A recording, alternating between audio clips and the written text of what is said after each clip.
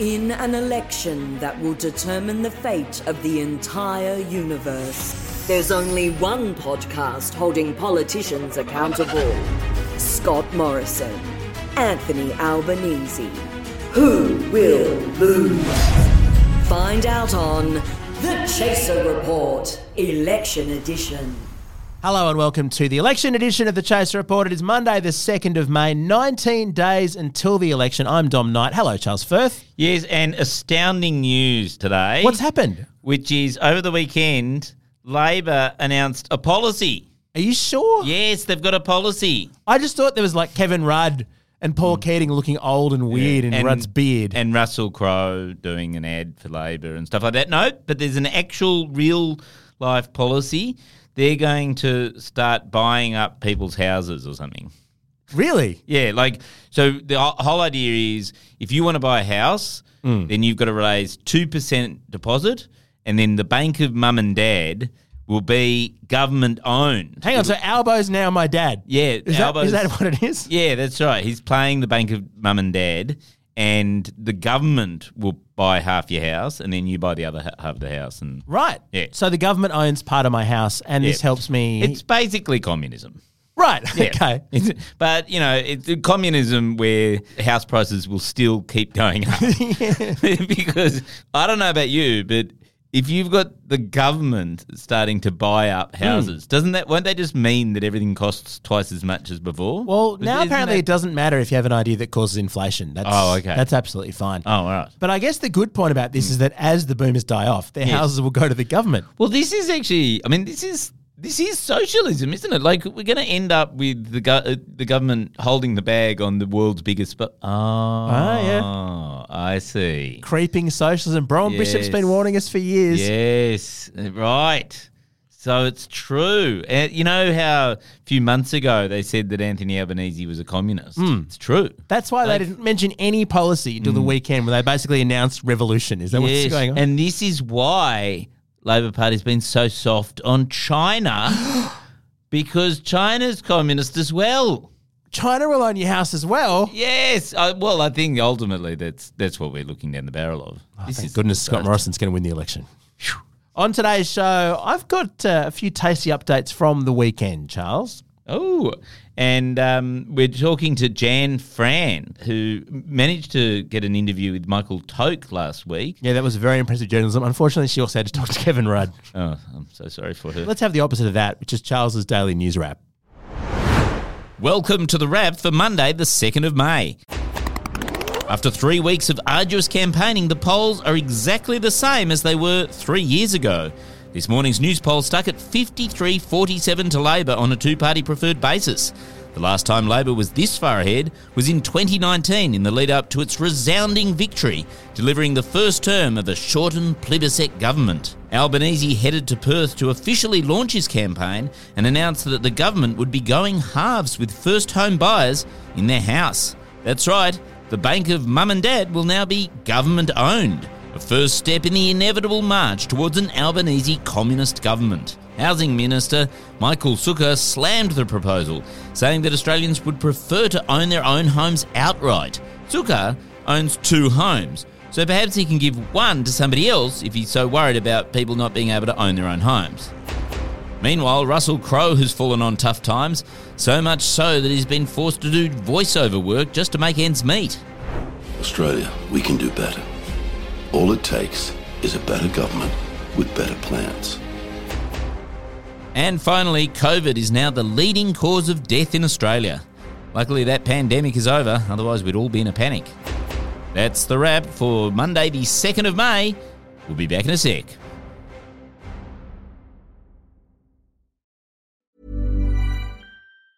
Quality sleep is essential. That's why the Sleep Number Smart Bed is designed for your ever-evolving sleep needs. Need a bed that's firmer or softer on either side? Helps you sleep at a comfortable temperature? Sleep Number Smart Beds let you individualize your comfort so you sleep better together. JD Power ranks Sleep Number number 1 in customer satisfaction with mattresses purchased in-store. And now, save 50% on the Sleep Number Limited Edition Smart Bed for a limited time. For JD Power 2023 award information, visit jdpower.com/awards. Only at a Sleep Number store or sleepnumber.com.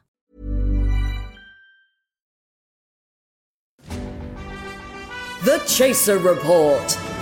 Election edition. Now, Charles, it was a big weekend of news. Let's kick it off with a new segment we call Eavesdropping. Oh, that's good. I like that. Yes, the most important figure in this campaign, of course, the doomed Liberal candidate for Warringah, Catherine Deves. Now, she went to... Do you get the feeling that the Libs ran at it really hard in the first half, thinking, we're on to a winner, this is a cultural war, and now they're backing away going, oh no, don't talk about Catherine Deves. Yes, they wanted to talk about trans athletes. Instead, everyone's talking about Catherine Deves.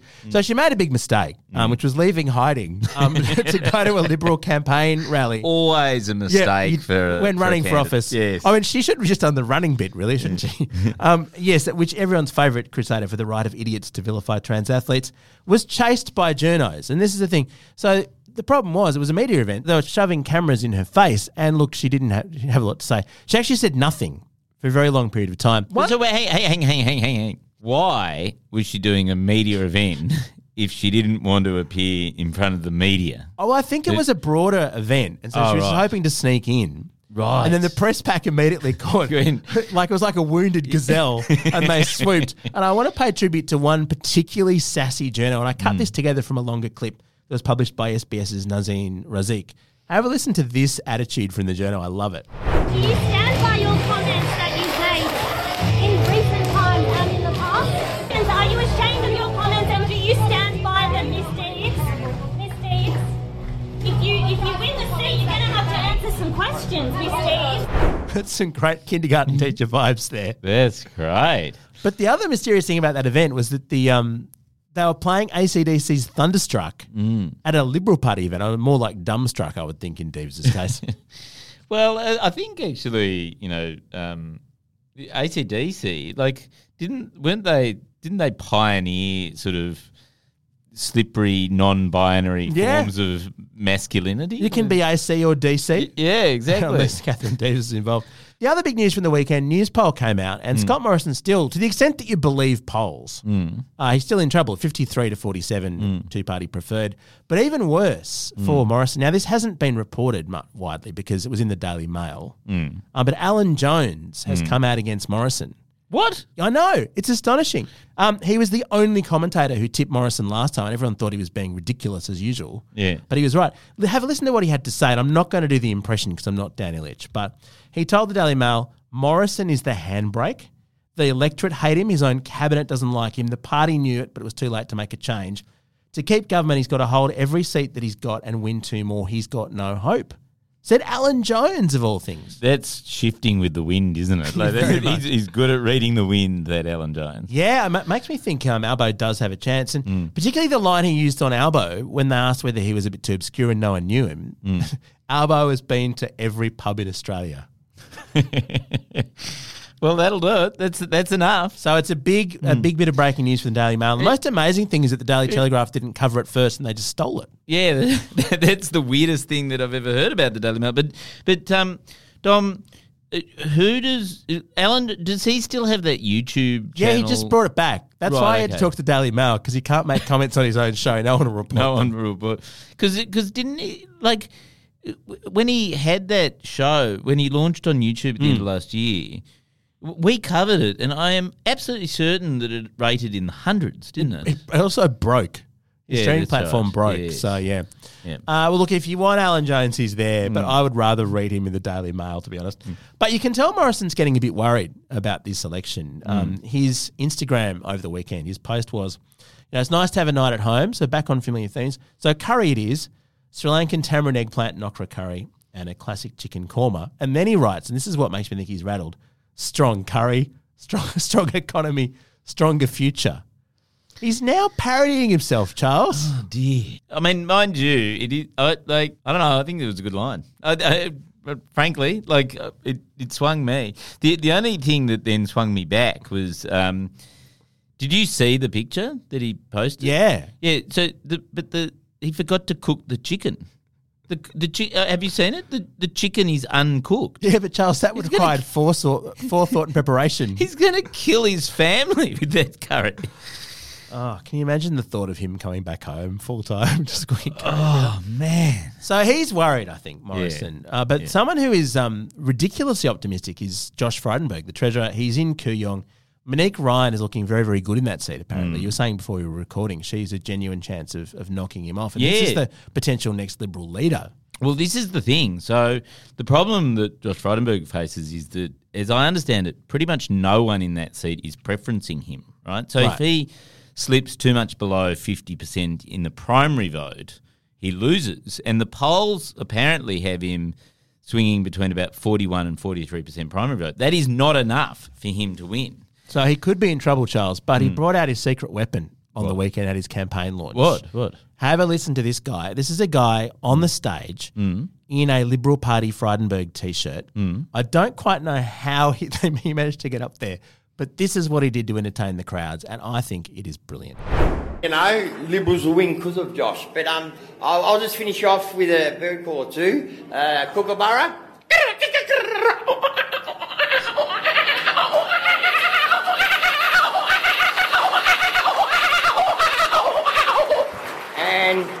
And a sulphur-crested cockatoo. Which is also the sound Frydenberg made when he saw the poll numbers. But, of course, the big event, as we mentioned in the intro, was the Labor campaign launch. They went all the way to Perth and then all came back again on the red eye. But as you mentioned, they got Russell Crowe for the ad, like a bit of a coup. They got Rusty to voice it. But I got to say, I took issue with this line that he very deep-voicedly said in the ad. Australia, we can do better. All it takes is a better government with better plans. Too many people are working multiple jobs just to keep their heads above water. We can do better than that. Russell Crowe is not an Australian. He has taken a job from a deep-voiced Australian such as yourself, Charles. Yes, I could have done that. You could have done that, but some Kiwis coming in and stealing Aussie jobs. What are you doing, Albo? You're a joke. Get Australian deep-voiced voiceover us. Charles, you can do that. I can do that, and I won't steal jobs from hard-working Australians. So in summary, fuck all happened this weekend. Life is full of what-ifs. Some awesome, like what if AI could fold your laundry? And some, well, less awesome, like what if you have unexpected medical costs? United Healthcare can help get you covered with Health Protector Guard fixed indemnity insurance plans. They supplement your primary plan to help you manage out-of-pocket costs. No deductibles, no enrollment periods, and especially no more what-ifs. Visit uh1.com to find the Health Protector Guard plan for you. Election news you can't trust. The Chaser Report. It's time to welcome back on the podcast Jan Fran, and she's got an election podcast out. It's called Jan Fran Has Issues, and it's part of our good friend Dan Illich's A Rational Fear podcast. Hello, Jan. Welcome back. Hello, Dom. Hello, Charles. Thanks for having me. Hello. How have you been enjoying this this scintillating piece of democracy over the past few weeks, Jan? You know what? I'm not going to lie. Elections are like my Olympics. Like this is when I nerd out. I find them just really exciting. So I have been following it pretty closely and exasperated most of the time. Have you been surprised by how little has happened? Like yes, it's true. Usually elections sort of it's this content feed that just keeps giving. But I have to write a sort of election wrap each morning. And I sort of go, what happened in the last 24 hours? I don't know. The polls remain the same. Like everything's just the same as it was yesterday. Yeah, I don't know. I feel like there is a fair bit going on. I do feel like sometimes the media, I know I hate calling the media because like, hello, we are the media and it's not a homogenous entity and like I'm pretending like I'm not part of it. But I think there tends to be a focus on the personalities, on the polling, on speculation, on, those kind of things. And Anthony Albanese's had COVID. He was out for a week. We didn't see him. We saw his doggo. Which was I thought that was great. A great strategy from Albo. Get the doggo front and centre. Yeah, take him on the campaign trail, mate. Let him launch the Labor Party's campaign. But I think there's a lot of issues. I really do. And whether or not they're getting the coverage that they deserve, that's another question. But it feels like a big election to me. But maybe that's because I am like trying to invest in the issues deliberately and not the personalities. No, I reckon I know the reason why you're saying that is because you're a woman. You're a woman. The polls show that men basically have not changed their vote at all since the last election. Like Scott Morrison has exactly the same support amongst men as he had 3 years ago. Yeah, but women have totally changed their opinion on Scott Morrison. They're listening and engaging. I put it to you are just a woman, and therefore you're saying that there's something interesting happening. Well, you know what it is about women. Just a woman's perspective. Well, you know, us women, Charles, we're thinkers. You know what I mean? Yeah, I assume the men were on board. I know what you mean. As soon as he went to one Bunnings, that was it. The men of Australia were like, yep, that's our guy. Don't care what he does from here. Yeah, he didn't exactly sway the women by washing hair. You know, I think he was trying to appeal to the women by doing a bit of hair washing, and it went a bit sideways. It's like, please don't touch my hair or anyone else's hair. So, what issues do you think are cutting through most? Like, what are the things that you reckon are actually driving this potential Labor victory? I know we shouldn't say that until it's real, but you know, it's looking pretty positive for Albo. I'm so wary about polling. I genuinely am. But you're right. He's on the two-party preferred basis. Labor's doing quite well. I think the main issue that's cutting through is cost of living, because it's just so ubiquitous. It's coming at all of us in so many different ways. There's rising interest rates. There's the cost of petrol that's spiked. There's the cost of, groceries and everyday household items that are going to affect everyone. Doesn't matter where you live or who you are or what your situation is. There's also the rising cost of housing, not just house prices, but also rents. All of this stuff is kind of coalescing at the one time. And so I think, regardless of who you are and what kind of position you're in, there will be people who are immune from it. They're people that tend to have more money than others, but everyone's feeling the pinch here. I had a friend complaining about the price of lamb the other day. I don't think I've ever heard her complain about the price of groceries, maybe ever. Why doesn't she just buy a house, Jan? Why doesn't she just do what the PM suggests, and maybe more than one? I mean, that's such a good question, Dom. Why don't these people who are earning low sums of money just get out there and buy houses? It's that simple. I'll tell you what has plummeted in price over the last 3 years, which is the price of government ministers.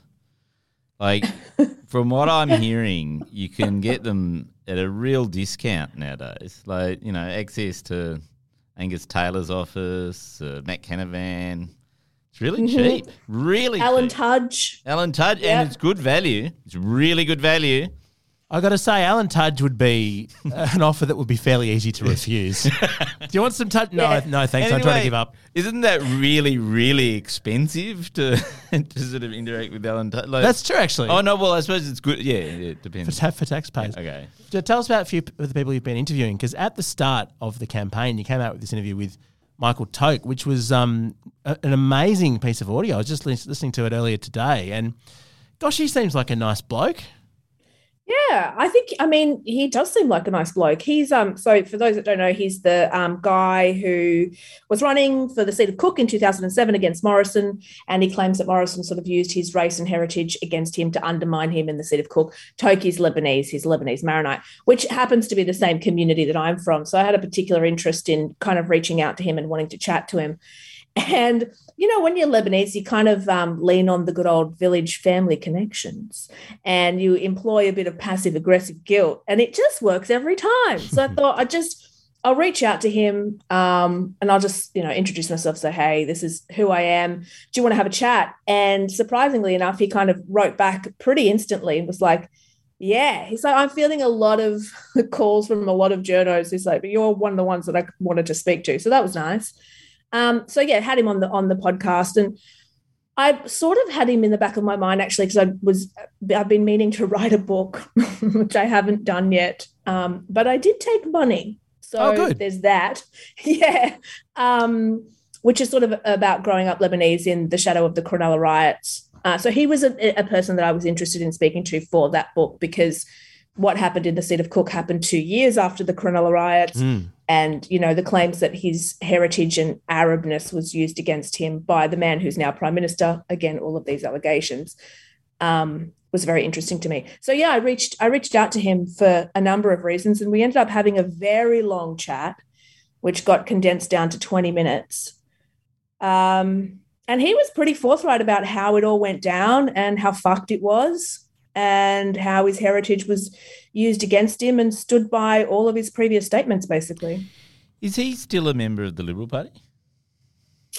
That's a good question. You know what? He might have told me that he is, maybe a particular branch, but I mean, don't quote me on that, but he certainly, I don't think, has any aspirations to get back into politics. Well, there may be a vacancy at all. in I Cook. think he's done. In a month's time, they might need to pre-select someone to run in Cook. It's but, true. I mean, Lebanese Maronites. Yeah, that would be perfect for that seat. Lebanese Maronites, Jan, famously not Muslim, right? And this is the weird thing about that whole story.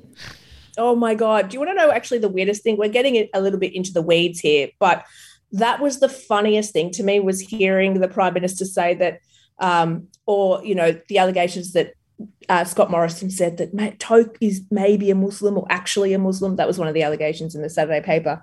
Anyone who's, first of all, you know how sometimes it's racist to be like, if you see an Asian person and then you're like, oh, do you know my friend Steve, who's also Asian? And you're like, don't do that. That's a bit racist. Every time someone says to me, oh, are you Lebanese Maronite? Do you know my friend George from Granville? And I'm like, come on, mate, that's not a cool thing to say to a Lebanese person. But yes, I do know you very well from Granville. You know what I mean? So it's like, if you're Lebanese Maronite, I will know your mother. Like, that is just a fact. And it's because the community is so intertwined, and actually quite a close-knit community, that you're able to trace where people come from in the old country, what religion they are, usually what kind of like old country political affiliations they may or may not have. Anyway, long story short, Tokes come from a village called Bsharre in Lebanon.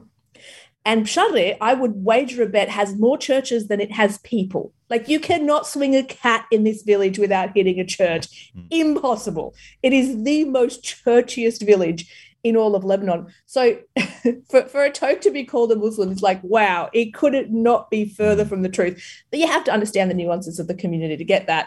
And obviously, the person allegedly making those statements, it was not about nuance. Yeah. No, I mean, aren't we all maybe Muslims? I mean, I might be. Yeah. I might. You can't say I'm not. Definitely not. The Firths from Northern England, the notorious Muslims.